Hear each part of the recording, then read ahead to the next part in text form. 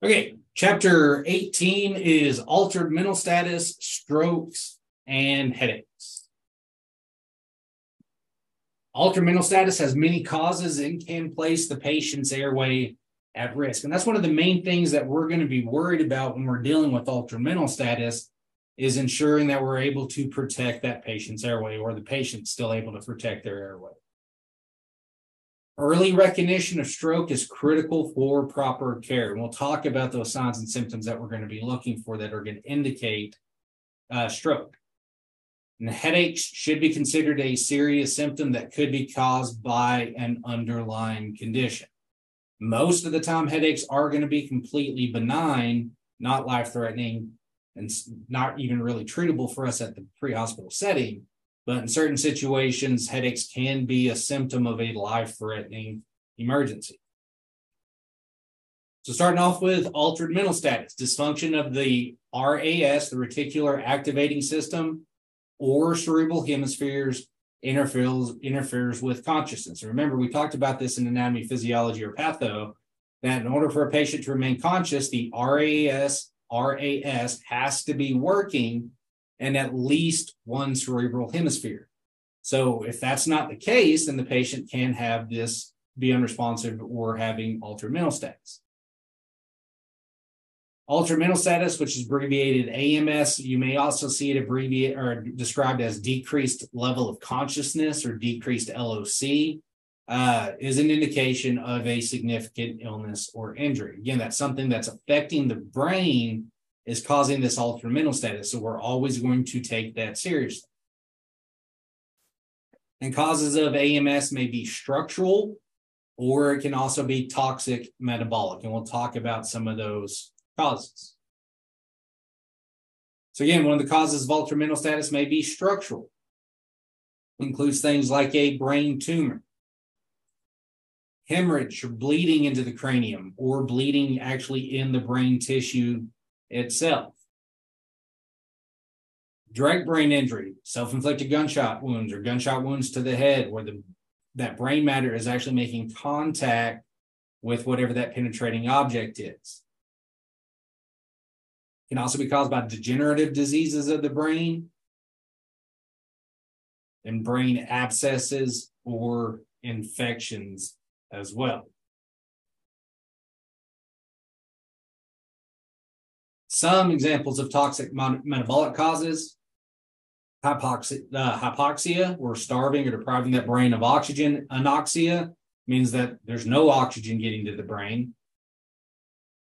Abnormal glucose conditions, and we'll talk more about diabetes, I believe, next week. But those abnormal glucose conditions, that brain needs a constant supply of glucose. Liver failure, where toxins are starting to build up. Same thing with kidney failure, toxins are starting to build up in the blood. And poisonings as well.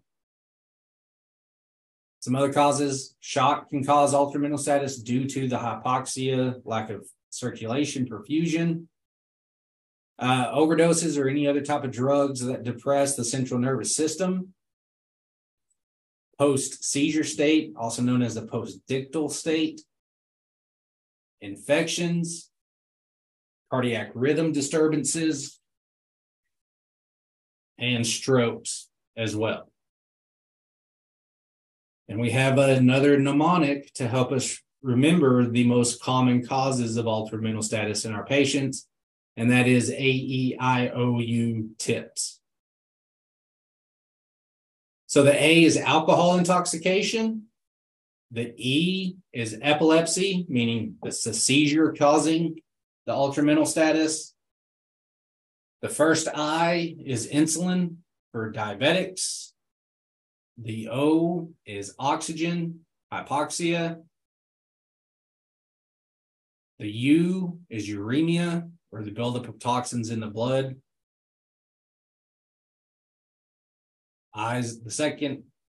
T is trauma. Second I is infection.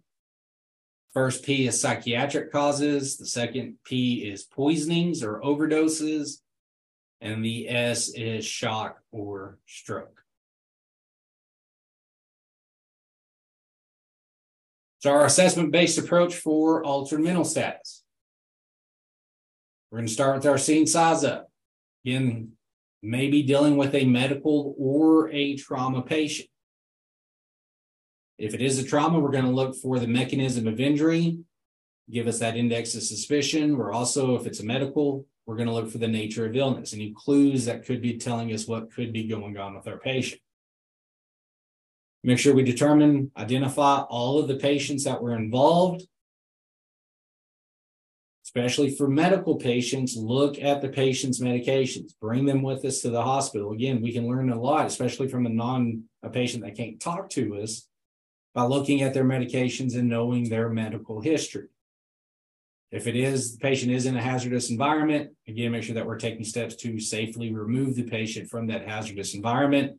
And again, don't knowingly go into a hazardous environment without proper training or PPE. Moving on to our primary assessment. If trauma is involved, we're immediately going to stabilize the spine. If trauma is not involved, we'll move on, get our general impression as soon as we lay eyes on the patient. As we get at patient side, we're going to assess for the airway, make sure the airway is patent. Breathing, check breathing, make sure they're breathing adequately on their own. If they are breathing adequately on their own, then we assess the need for oxygenation. If they're not breathing adequately on their own, then we're going to immediately begin ventilating the patient with the BVN.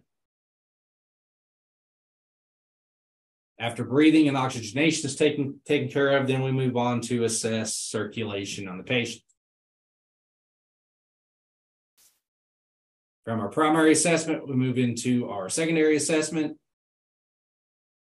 Full set of vital signs, history, including sample. You're going to do a physical exam on the patient. Complete head to toe may need to be done. Again, it's going to be very dependent on what's going on with the patient. If this is a trauma patient, then we are going to do a complete head to toe because altered mental status is an indication of a significant mechanism of injury. Medical patient, if we don't immediately know what's causing that altered mental status, then we can also do a complete head to toe. Things that we want to try to determine. What were the signs and symptoms prior to the altered mental status and how did that change? Was the patient complaining of anything before they went unresponsive or started having altered mental status? Was it a gradual onset or a very quick and sudden change in the patient's mentation? And again, is this trauma? Was any type of trauma involved? Did they fall, hit their head, car crash, whatever the case may be?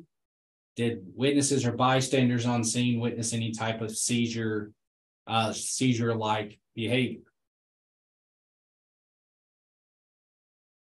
If this was a traumatic cause, things that we might find, obvious indications of trauma, DCAP BTLS on the patient. Abnormal respiratory pattern or heart rate, unequal pupils. We may see high blood pressures or very low blood pressures, depending on what's causing the altered mental status. Discolorization around the eyes, behind the ears, bilateral black eyes known as raccoon eyes, or bruising behind the ears is known as battle signs, which are going to indicate a basilar skull fracture. Pale, cool, moist skin, or the patient may be posturing as well, flexion or extension. Remember, flexion is decerebral posturing, extension, I'm sorry, got that wrong. Flexion is decorticate posturing, extension is decerebral posturing. If it's a medical patient that's causing the altered mental status, things that we may find, we may still see very abnormal vital signs. May have diaphoretic skin, or if it's a heat-related emergency, we may have hot and dry skin.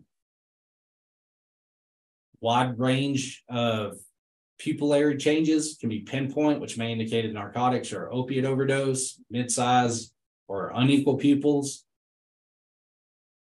Patient may complain of or has been complaining of a stiff neck. Again, we talked about infections of the brain or the lining of the brain can cause ultramental status as well. Things like meningitis, patients may complain of a stiff, painful neck. May see lacerations or bite marks to the patient's tongue, biting of the patient's tongue. The patient biting their tongue is very common during seizures. May have incontinence of the bladder or bowel, may have lost control of it. Again, those are also, especially bladder is very common during seizure activity as well. And we also may get abnormal blood glucose readings, either extremely high or low readings on the glucometer. So our treatment for ultramental status. Again, if we do suspect trauma, we're going to have to maintain spinal precautions in the patient. So manually holding C-spine, at least initially. Other than that, a lot of it's going to be supportive. We're going to make sure that the patient's ABCs are taken care of, that the patient airway is open. If we're hearing gurgling respirations or there is fluid in the airway, we take immediate action to go ahead and suction out that airway. Maintain those SATs at or above 94% for medical, 95% for trauma.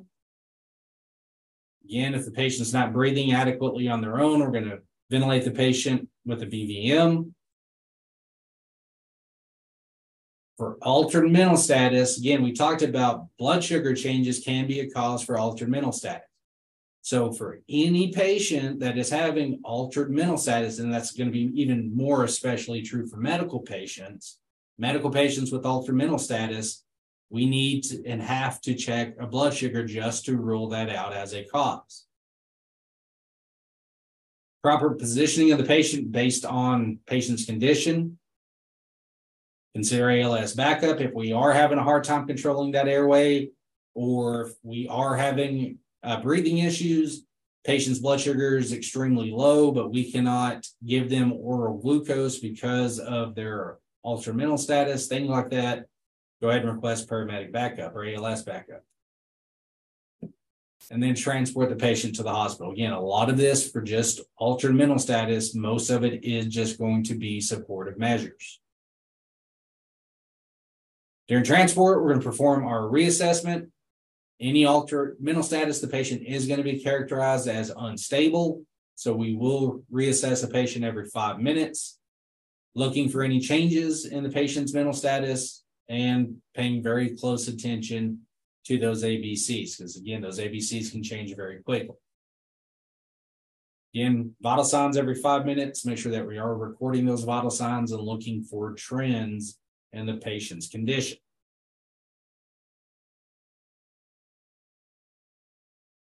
All right, moving on to stroke. And again, with altered mental status, a lot of it's just going to be supportive, trying to find the cause. If we find a cause, now that cause of that altered mental status, we may be able to treat that.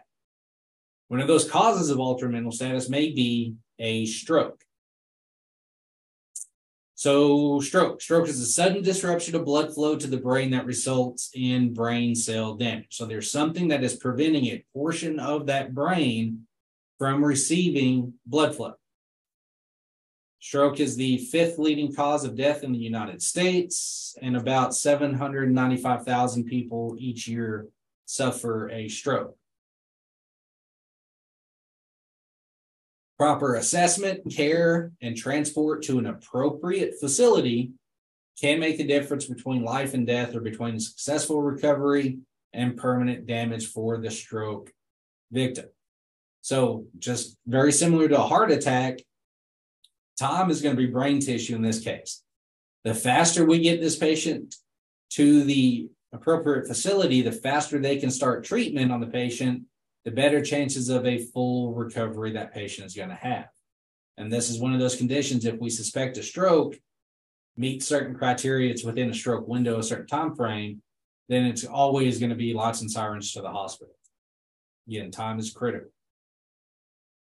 So one thing that we're going to be looking for during our assessment is any type of neurological deficit that a stroke can cause. So a deficiency in nerve system function is called a neurological deficit. And a neurological deficit is an indication of a problem affecting the central nervous system. So some examples of neurological deficits, again, things that we should be on the lookout for, includes paralysis. And now when we're dealing with a stroke or the brain inside the skull, when we talk about paralysis, we're typically talking about on one side of the body versus the other side. Altered mental status, slurred speech, weakness, again, typically to one side of the body, or numbness to one side of the body. Strokes are also referred to as cerebrovascular accidents, which oftentimes you'll hear a stroke abbreviated as a CVA.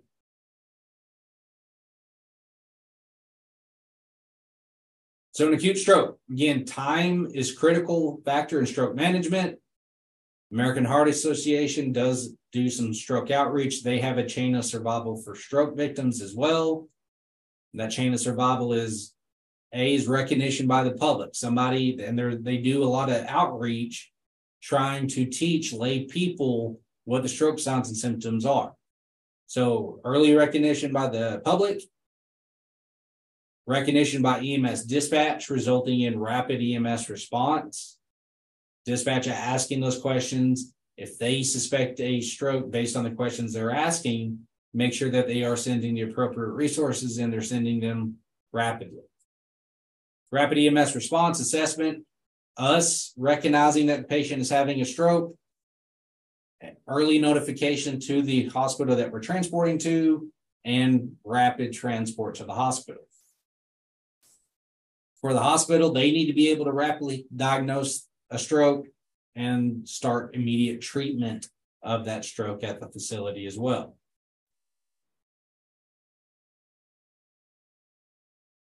So for us at the EMT level, we can make a significant difference in patient outcome with our stroke management. For us, even at the paramedic level, that stroke management is going to be just, hey, this is a stroke, recognizing it's a stroke and recognizing we need to get this patient to the hospital as quickly as possible. American Heart Association came out with a mnemonic fast for lay rescuers, anybody really, to quickly recognize possible stroke symptoms.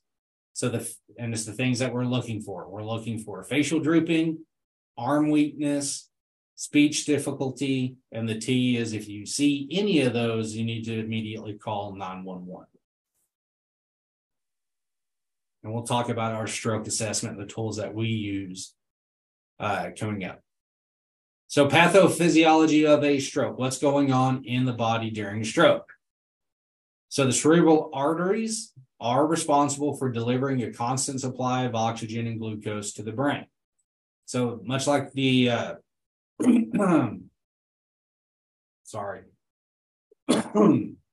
coronary arteries feed the heart, the cerebral arteries are going to feed the brain.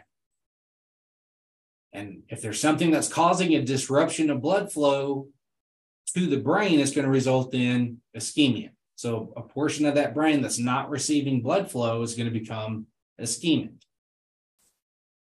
And ischemic cells become electrically silent, so they're going to stop working until circulation is restored. So that portion of the brain is getting starved of oxygen because we're not getting good blood flow to it. So that part of the brain is going to go electrically silent. So whatever part of that brain is affected, whatever body parts in the body that portion of the brain controls, they're not going to be working appropriately. If we can get circulation restored quick enough back to that ischemic part, then hopefully they can make a full recovery with no deficits. The longer it goes, the more likely they are to have permanent deficits.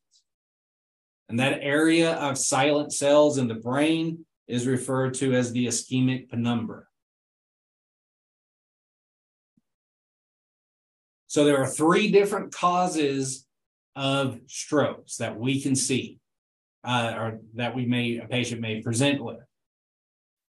We can have a thrombus causing the stroke. A thrombus is a blockage of a vessel by a thrombus or a blood clot, which forms at the narrow arteries inside the brain. We can also have an embolism. Embolism is a blood clot or a plaque travels through a blood vessel until it just lodges in the brain, blocking blood flow. So a thrombus and an embolism, in many cases, are blood clots. The difference between a thrombus and an embolism is a thrombus forms at the site, it does not break free, does not travel. An embolism formed somewhere else, broke free, and traveled to the brain in this case. So, but again, thrombus and embolism are both clots or something that's causing a blockage. The third type of stroke is going to be a hemorrhagic stroke, which is going to be caused by a rupture of a blood vessel, again, preventing blood from getting to a portion of the brain. And again, causes of stroke, we can have embolisms or thrombus. And again, those are just blood clots. Thrombus formed somewhere else, broke free, and got stuck there. Thrombus does not break free. It formed and stays there. And then a hemorrhagic stroke is caused by bleeding. So for an embolism and a thrombus, we refer to those as ischemic strokes. And the example of an ischemic infarction and collateral flow. So again, this portion of the brain has that thrombus. So this portion of the brain is not getting good circulation. Again, the body recognizes that and is going to try to whatever it can to preserve itself. So we can get these collateral arteries starting to form. These are temporary arteries that are doing whatever it can to get a portion of that brain adequate amounts of blood flow. So again, there's three causes of stroke, but there's only two real types of stroke. We have ischemic strokes. These are due to blockage. So if it's a thrombus, thrombolytic stroke, or an embolic stroke, it doesn't matter. We classify that as ischemic. That is due to a blockage of a cerebral artery. And we have hemorrhagic strokes. These are due to bleeding from a ruptured blood vessel. So again, strokes are either going to be ischemic or hemorrhagic. For us in the pre-hospital setting, there's no real surefire way to determine the difference between an ischemic stroke or a hemorrhagic stroke. The only way for them to definitively tell this is going to be with a CT. CT scans have to determine the difference. And your treatment is going to vary very dramatically depending on what the cause is. If it's a ischemic stroke, a blockage, they're going to give them clot busting medications to try to break free that thrombus, that embolism. Well, you don't want to give somebody that's bleeding into the brain medication that's going to prevent clotting from occurring because it's going to make it worse. So this is oftentimes the very first thing the hospitals are going to do with a suspected stroke is they're going to take a CT on it and try to determine what the cause is. Most hospitals, most stroke centers, especially Lubbock's pretty good about it. If we bring in a victim of a stroke, we tell the hospital, hey, we're coming with a stroke. We're probably going straight back to CT, not even stopping in the ER. We're going to take the patient directly to CT to get that CT done very quickly. So what that doctor is going to be looking for on that CT, again, they're trying to determine the difference between an ischemic stroke or a hemorrhagic stroke. The CT will look, in most cases, will look absolutely normal in an ischemic stroke. You're not, oftentimes, will not be able to see the clot from an ischemic stroke. And how they diagnose a stroke is by patient presentation, not so much lab work or imaging. So the main thing they're doing, taking a CT on a stroke victim, is just trying to rule out that it's a hemorrhagic stroke. If it isn't, they don't see bleeding. They're assuming it's an ischemic stroke, and they're going to start the clot busting medication. So ischemic strokes occurs when a cerebral artery is blocked by a clot. Can also be caused by other foreign matter, but most oftentimes it's going to be a clot. And again, can be either a thrombus, forms at the site, doesn't break free, doesn't travel, or an embolism that formed somewhere else and did break free and travel. Ischemic strokes are much more common than hemorrhagic strokes. 80% of strokes are ischemic. And these patients with an ischemic stroke may be eligible to receive fibrinolytic or clot busting medications. Again, they're going to give them medication to try to break up that clot to restore blood flow to that portion of the brain. TPA is the most common drug that is used for clot busting for strokes. So a patient is going to receive TPA.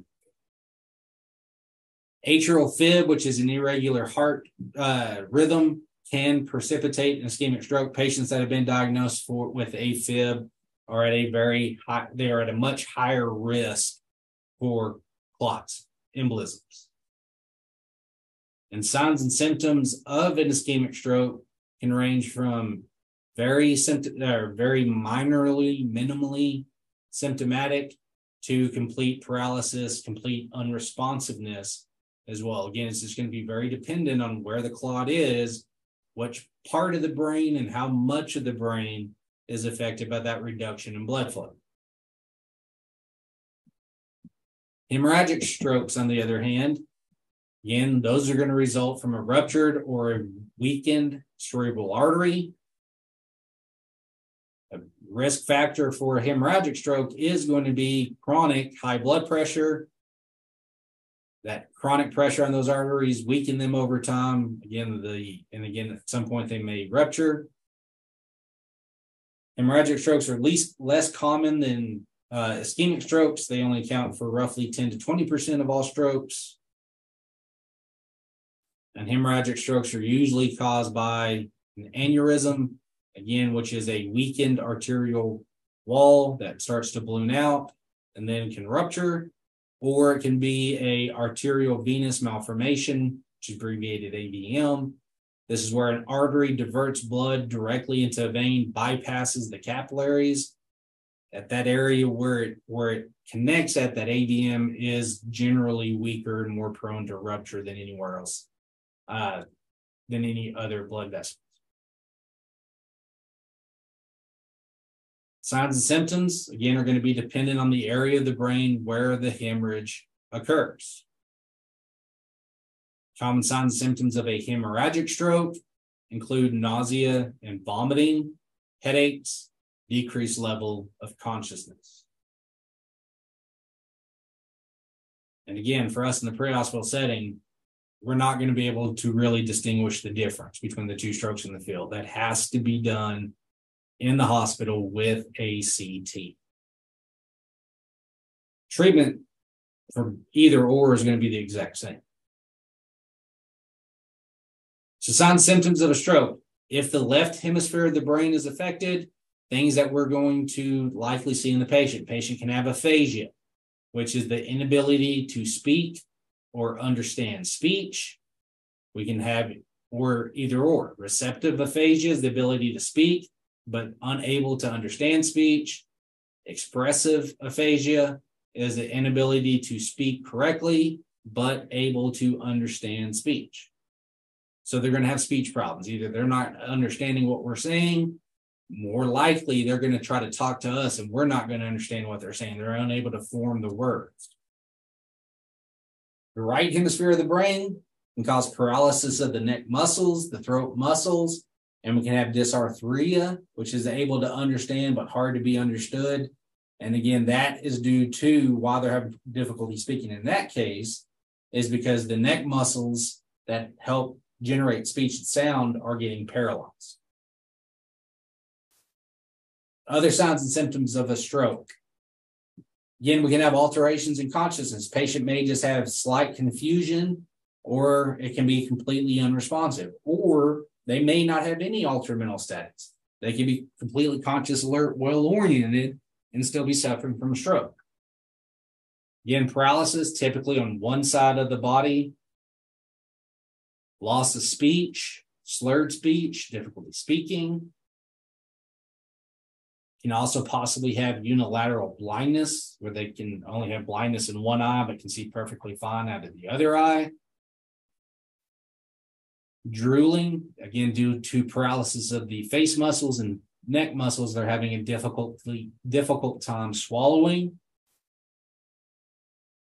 Can induce seizures, especially hemorrhagic strokes. Headaches. Can have unequal pupils. One side is normal, the other side is extremely dilated, non-responsive to light. High blood pressure with slowing pulses. Typically see that more in hemorrhagic strokes. And dizziness as well. We need to note that strokes can mimic other conditions as well. And the most common one that it can mimic is hypoglycemia, especially in the elderly patients, which are more prone to strokes. Hypoglycemia can cause signs and symptoms of a stroke: facial drooping, slurred speech, weakness, or paralysis on one side of the body. So with that being said, every time we run on a suspected stroke, we need to go ahead and take their blood sugar to rule out that being the cause of their signs and symptoms. So any altered mental status patient or any patient that has stroke-like symptoms, we need to go ahead and check a blood sugar to rule that out as a cause. Seizures, that post-ictal state after a seizure, patient can also have stroke-like signs and symptoms. Subdural or epidural bleeding, where it's not a cerebral artery that is ruptured, but we're having bleeding somewhere else inside the skull. And even intoxication can cause stroke-like symptoms as well.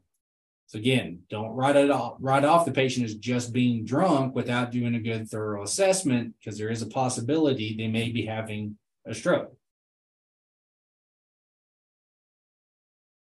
A stroke patient will often suffer paralysis affecting the face, extremities on one side of the body.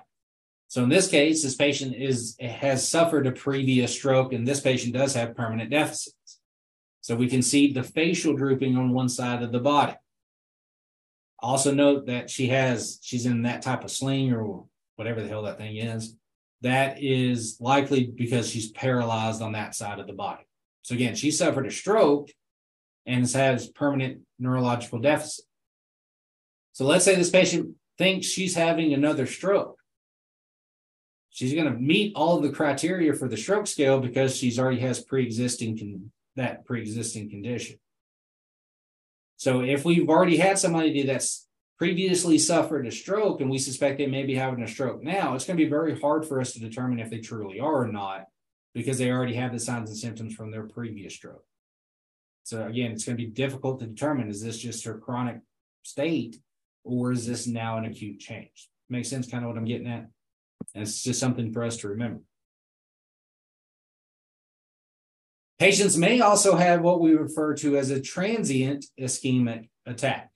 And by transient, we means doesn't last forever. It's only lasts for a little while and then self-resolves. So transient ischemic attacks, abbreviated as TIA, and TIA may also be referred to as a mini stroke. So since it's transient, patient has stroke-like symptoms, but in order for it to be diagnosed as a TIA, those stroke-like symptoms have to self-resolve within 24 hours. Most of the time, vast majority of TIAs or stroke-like symptoms are going to resolve themselves within 5 minutes. However, we treat every TIA as a true emergency. TIAs can be a warning sign of a larger stroke. 10 to 20% of patients that have had a TIA has had a full-blown stroke in the 90 days, half of these within 24 to 48 hours of that TIA. Not only that, as long as that patient is symptomatic, as long as that patient is having stroke-like symptoms, we have no way of knowing if it's going to self-resolve on its own or not, so we're going to treat it like it's a full-blown stroke. Where TIAs really come into play for us is patient had stroke-like symptoms, but they went away prior to our arrival. Or the patient is having stroke-like symptoms and they go away while they're with us. But for us, as long as the patient is still having stroke-like symptoms, we have to assume that it's a stroke because we don't know if it's going to go away or not. Most of them don't go away, so we're treating it as a full-blown stroke. But if we do run on that patient, they dialed 911 with stroke-like symptoms, and they said it went away on its own before we get there. So now we are suspecting a TIA because they're asymptomatic now and had stroke-like symptoms previously. We always encourage those patients, they need to go to the hospital to be evaluated by a physician hopefully they can do some type of treatment to prevent them from having that full-blown stroke. So strokes versus TIAs. Again, TIA will have the exact same signs and symptoms as a stroke. Symptoms disappear from a TIA on their own, usually within 1 hour. Again, the vast majority of them will totally disappear within 5 minutes. Care for a TIA is the same as a stroke. And again, as long as that patient's symptomatic, we treat it as a full-blown stroke. So we do not know if it's going to self-resolve or not. You can also have a cryptogenic stroke. It's a recent addition as a third type of stroke.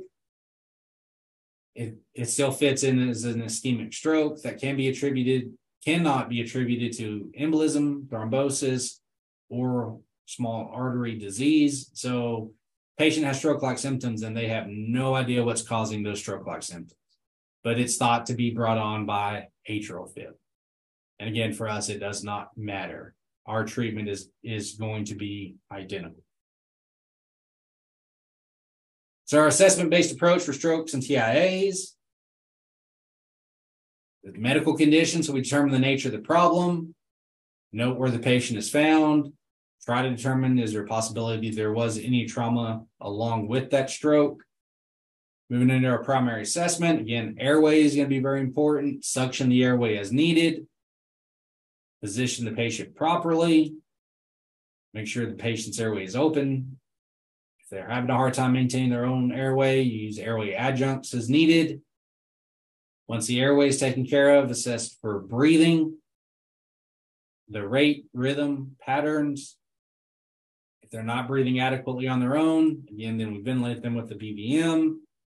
If they are breathing adequately on their own, we apply O2 to maintain SpO2 sats at or above 94%. And remember, it was chest pain or ACS, acute coronary syndrome, or strokes, definitely where we do not want the O2 sats at 100%. So 94 to 99% for a stroke, but not at 100% O2 sats. Findings that may indicate the patient is having a stroke.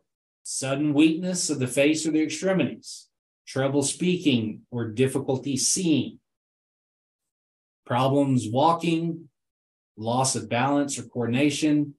Patient that had an unsteady gait, standing or walking, refer to that as the patient's gait. So having an unsteady gait is a common sign and symptom if the patient's able to even stand up and walk.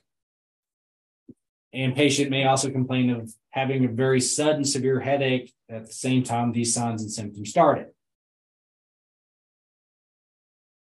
During our secondary assessment of a suspected stroke victim, we are going to perform a stroke screening tool. There's several of them out there. The most common, the one that almost every EMS agency uses, is going to be the Cincinnati Stroke Scale. But you can also have the Los Angeles Stroke Scale, the Miami Emergency Neurologic Deficit, the RACE, and the LVO. Again, Cincinnati Stroke Scale is by far the most common.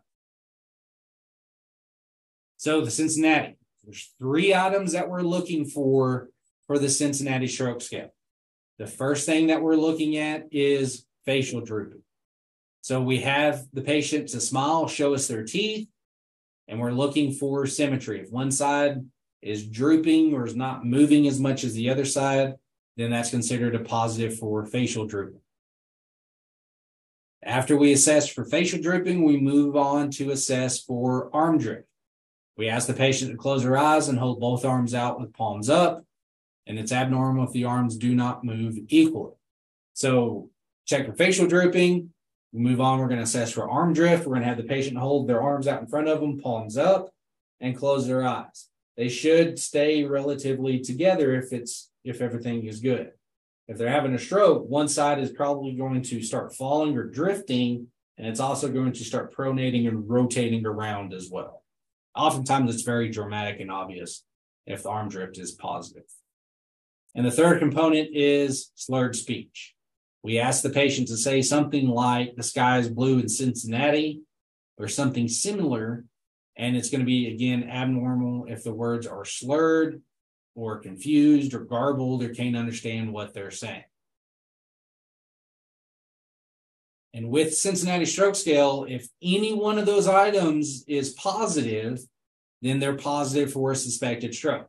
Any deficit is considered a positive stroke score. So we are now treating a suspected stroke. We need to let that hospital know early on we're coming in with a suspected stroke. For documentation, it's very important that we document patient was positive, had a positive Cincinnati, patient had positive facial drooping and slurred speech, but negative arm drift, or whatever that combination is. We need to make sure we're documenting specifically what we witnessed. So again, 3 items that we're looking at. First one is facial drooping. So have the patient smile, show us their teeth. Again, this case would be negative. This is good symmetry, so we don't suspect facial drooping. Compared to this side, where this patient does have facial drooping. This side you can see is rising, this side not so much. You can even see the muscle tone in her cheeks compared to this side as well. So we have positive facial drooping. Again, that right there on its own would lead us to suspect a stroke. Another one, again, is that arm drift. If the arms stay the same, stay where they're at, that's negative. We're not suspecting a stroke in that test anyway. Again, oftentimes in this case, you'll see the arm drift or fall down and start pronating as it's falling down as well. So this, again, would be positive arm drift. Again, if any one of them is positive, then we suspect a stroke. And again, the third component is going to be slurred speech. Make sure we obtain a history from the patient. That includes a full sample. With strokes, it is critical that we determine the time the patient was last normal. The reason being is if it is a ischemic stroke and they do need those clot busting medications, it has to be within a certain window. We refer to that as the stroke window is 3 hours of onset. So if their signs and symptoms started less than 3 hours ago, they're going to be able to receive clot busting medications. If it's outside that 3 windows, then they're probably not going to be a candidate for clot busting medication. And many hospitals are now starting to extend that stroke window. However, for us, for testing purposes, that stroke window is 3 hours.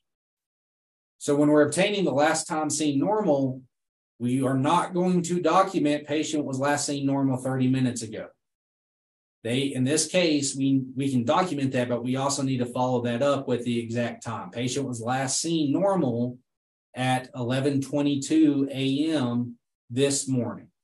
We want to document the exact time, either the signs and symptoms started or whenever the last normal time was. So let's say I go to bed at 10 o'clock last night and I wake up at 8 o'clock in the morning today with stroke-like symptoms. When was my last normal time? It's probably going to be 10 o'clock in the morning.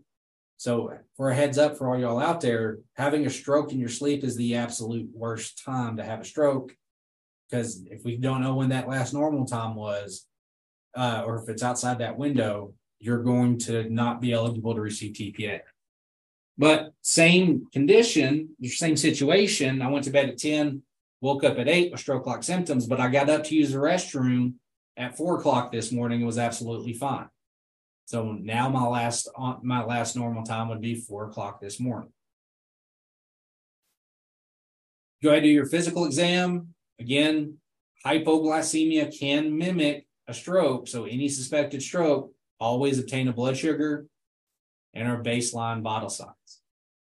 Treatment for a stroke, there's nothing we can do for it. It's going to require hospital intervention. Even at the paramedic level, there's nothing we can do for it. So it's going to be nothing but supportive measures. ABCs, airway, suction is needed. If the patient's not breathing adequately, ventilate them. Maintain O2 sats at or above 94% to 99, but not at 100. If the patient, proper positioning is going to be important as well. If the patient's conscious, we don't need to ventilate. We typically want to put the patient in a semi-Fowler's position with the head only slightly elevated, no more than 30 degrees. That's in case if it is a bleed that's causing the stroke, that is going to take some of the pressure off of the brain. So Again, suspected strokes, if we can, we elevate with the head slightly elevated, no more than 30 degrees. If they're unresponsive, we can also put them in a recovery position as well, or again, same position with their head slightly elevated, no more than 30 degrees. Again, check blood glucose level. If their sugar is less than 70, then we're no longer really suspecting a stroke. Now we're suspecting hypoglycemia as a cause. If the patient sugar is less than 70, they're conscious enough, able to swallow medication, then we can administer oral glucose. If the patient is altered to the point where we don't trust or don't feel comfortable giving them an oral medication, now we need to immediately contact ALS backup, who can start the IV and give them the glucose through an IV. Take steps to protect those paralyzed extremities. We don't want them falling off the cot while we're moving the patient and breaking their arm, getting it caught on something. Rapid transport to the appropriate facility. Again, if it's inside that stroke window, we truly suspect a stroke, it's always going to be CO3 transport. Time is that critical for stroke. We also need to transport the patient to a stroke facility. In Lubbock, the highest stroke facility is going to be Covenant. So UMC's protocol is basically any stroke victim has to go to Covenant. And caution, be cautious of what you say and how you act. Just because the patient can't talk to us or may appear unresponsive does not mean that they are not fully aware of what's going on and can understand and hear what you are saying. But that should be the case for any patient, regardless of what's going on. We should always be respectful and not say anything inappropriate in front of a patient. Reassessment every 5 minutes. Consider transport decisions. Do we need ALS backup? And again, in most cases, probably not. If the patient's ABCs are stable, vital signs are stable, they just have a stroke, again, ALS is not going to do anything different than we are. So it's going to be more important to get them to the hospital than waiting around for ALS. Again, make sure that we are transporting to the appropriate facility. One that does have is a stroke facility and does obviously have a CT machine. And we do need to let the hospital know as soon as we realize we're coming in with a stroke. That's going to allow them to clear CT for us and get those drugs ready to go. Again, trying to save as much time as we can. Headaches. Headaches, again, are a very common medical complaint. The headache itself may be a condition, or it can be a symptom of another condition as well. And again, headaches can kind of range from being harmless, just discomfort, or it can indicate a very serious medical condition as well. Vascular headaches results in dilation of the vessels of the brain. This includes things like migraines, headaches that are brought on by high blood pressure. These headaches are often described as a throbbing type of pain. Often depends on how severe it is, can also cause nausea and vomiting. And the patients of vascular headaches also do oftentimes have sensitivity to light. So try to make them comfortable. Dim the lights in your ambulance or completely turn them off if you can. Cluster headaches occur repeatedly in clusters. They are thought to have a vascular origin. Normally that pain is kind of on one side of the head. Tension headaches caused by muscle contractions of the neck and scalp. Pain is often described as a tight or squeezing type of pain. Organic traction or inflammatory headaches. These are symptoms of other conditions. Can be a bad headache because of tumors putting pressure on the brain and the head. Infections, sinus infections can cause headaches pretty commonly as well. Strokes or other disorders as well. So if we run on a patient that's having a headache, some assessments that we need to perform, we're going to suspect a serious underlying condition with any of the following findings. So patient has a headache, but they also have altered mental status. Obviously, that's something serious going on. They're having motor or sensory deficits. Again, that's going to be more indicative of like a stroke. Headache with behavioral changes. Headache that's also has a seizure. First experience of an extremely bad headache that's kind of basically making them non-functional with abrupt onset. Again, that may indicate something more serious. worsening of the pain, coughing, sneezing, or bending over. Fever or stiff neck, again, may indicate things like meningitis. Or if the patient does have chronic headaches, but this one they say is completely different, feels a lot worse, then that may be of concern as well. But again, just a typical headache is typically nothing to worry about. It's if it's a symptom of another major underlying condition. So care for headaches for us, again, is primarily going to be supportive. ABCs, suction, make sure the patient's breathing adequately, supplemental O2 to maintain O2 sats at or above 94%, position of comfort, be cautious, patient may have a seizure, and transport the patient to the hospital. Again, headaches typically are pretty benign. It's going to be supportive measures and transport. So summary, causes of altered mental status include structural and metabolic toxic causes. Remember, strokes are either categorized as ischemic from clots or hemorrhagic from bleeding. Time is of the essence in the management of strokes. That stroke window for an ischemic stroke is 3 hours. If it's within that 3 hours, then that patient is eligible or could be eligible for clot busting medication. And remember, clot busting medication is only given for ischemic strokes, will never be given for hemorrhagic stroke. Use a validated stroke scale. Again, we use Cincinnati. And headache can be a condition in of itself, or it can be an underlying symptom or a symptom of an underlying condition. Okay. Any questions over